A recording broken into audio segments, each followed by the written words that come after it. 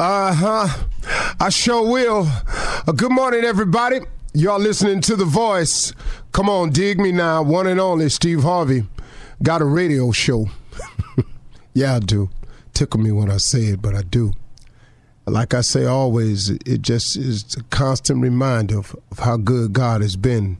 So my question to you is, what's stopping you from having the life that you want? What's stopping you from having the life that you want? I know a lot of people who have given up on achieving the life of their dreams. But I know they'd still want them if they could get to them. But they just allowed to settle for so many reasons. So who I'm talking to is you today. What's really at the core of stopping you? What is that? Is it your friends or your associates? Is it the fear of what you think somebody else will think of you if you decide to change? Is it what I used to call the call of the wild? Is it the fact that you keep thinking that the thing that you're doing that's providing you these momentary moments of pleasure that really ain't really good or healthy for you, you don't want to stop doing that because you got just a little bit more something else you want to do? I call that the call of the wild. You know, it's just out there. Them streets is calling you. Them lights is calling you. You know, them girls is calling you. Them guys that's on the wrong side keep calling you. You can't seem to make a decision about a right guy. You keep picking the wrong guy all the time. What is it that's stopping you from having the life that you really want to have?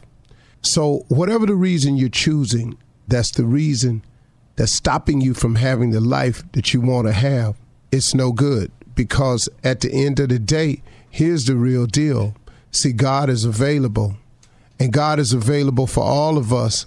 And God has a plan for all of us. And God wants the very best for all of us. That's the truth of the matter. So now what we going to do to get started having that life? First of all, if it's your friends, I want you to understand something. Your friends can't save you. A lot of your friends offer no real help for you. Most of your friends don't have the answer themselves. I mean, it's just a wide range of reasons. And misery love company. So usually when your friends are in a bad position, they kind of like company in that bad position. Your friends ain't going to church. You're going to be their friend. They don't really want you to go to church. You know, your friends don't pray. So why would they offer up prayer as a solution to you? You know, your friends don't really get the fact that if you treat people better, people would treat you better. So what's that? So your friends are a lot of times the reasons, you know, the peer pressure of what, and then the thought in your mind of what they gonna think once they find out I don't do what they do anymore. Who cares what they think other than you?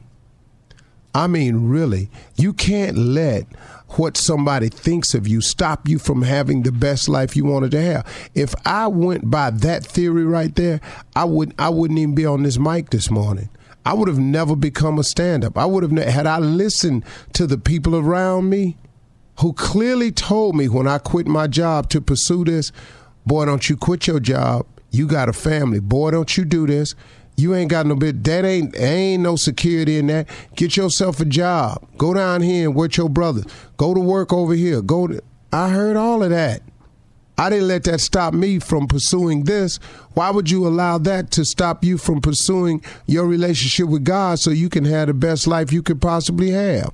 You gangbang because they've convinced you that this is the family situation and love that you don't have, and they've convinced you that this is your only way, your only source of getting over.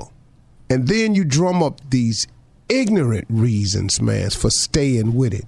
But they sound so good when you listening to everybody else you surrounded by telling you why we gang banging, why we holding this block down, why we slanging this thing here right here, why we letting it go like this here. You keep listening to them when all in your heart of hearts you know this ain't right. You already know, but you allow that form of the call of the wild, that wanting to be accepted by a group of people who trying to get you to accept a way so you can further their progress, to even prove that you worthy to be around them, you got to commit some type of crime. To even prove that you worthy to be around them. Then when you get busted on the crime, what happens to that? Where your family at now? They don't come down there to see you because guess what? They can't turn in their ID at the desk at a law enforcement center. So now your homies can't come visit you. And then, you know, your family back out here, they ain't taking care of your family because it's all about them. Then you learn that. What is it that's stopping you from having the life that you always wanted to have? What is it? Why are you a repeat offender? Why do you keep checking yourself back into that institution? Why, man? Why won't you get it together? Why won't you give God a try? Why won't you disassociate yourself? Why would you continue to be a part of a revolving door system and becoming the farm system for these institutions that ain't got nothing for you? But you keep going back in there, and then every time you go in there, and then your little homies or your gang-banging little silly little friends try to make you think that's a badge of honor. There ain't no badge of honor, man. That's one more scratch on that record. That's one more nail in that coffin. That's one step closer to that third strike where you ain't gonna ever get out. It's one step closer to that graveyard. You keep on. Why would you not give God a try? Why would you not go and see what your life could really be? What is it that's stopping you? Because see, I got news for you. There's nothing like waking up free. I don't care who you are. There's nothing like waking up with the joy in your heart. Now, if you ain't going to be free, get the joy in your heart, the satisfaction of knowing that you're accomplishing something with your life. Help somebody behind them bars. Get in the program. Show these young cats when they come in a better way. But don't you dare sit there, man, and just ride it out. And, man, just go and get the fullest life that you can have. You know what it feels like to wake up and be on your way somewhere, knowing that you have something to accomplish, that you can change somebody, that you can stop somebody from going down the road you went down. It's a whole lot of ways to make your life better. But why would you not go and have the best life you can have? What is it that's stopping you? Really? Really?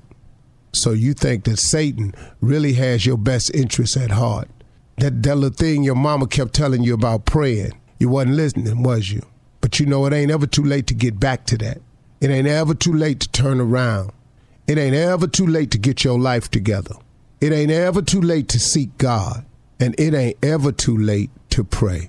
Don't forget to pray. Don't be ashamed to pray. And don't be too proud to pray. Because prayer changes things. Prayer changes people too. I'm a witness to that.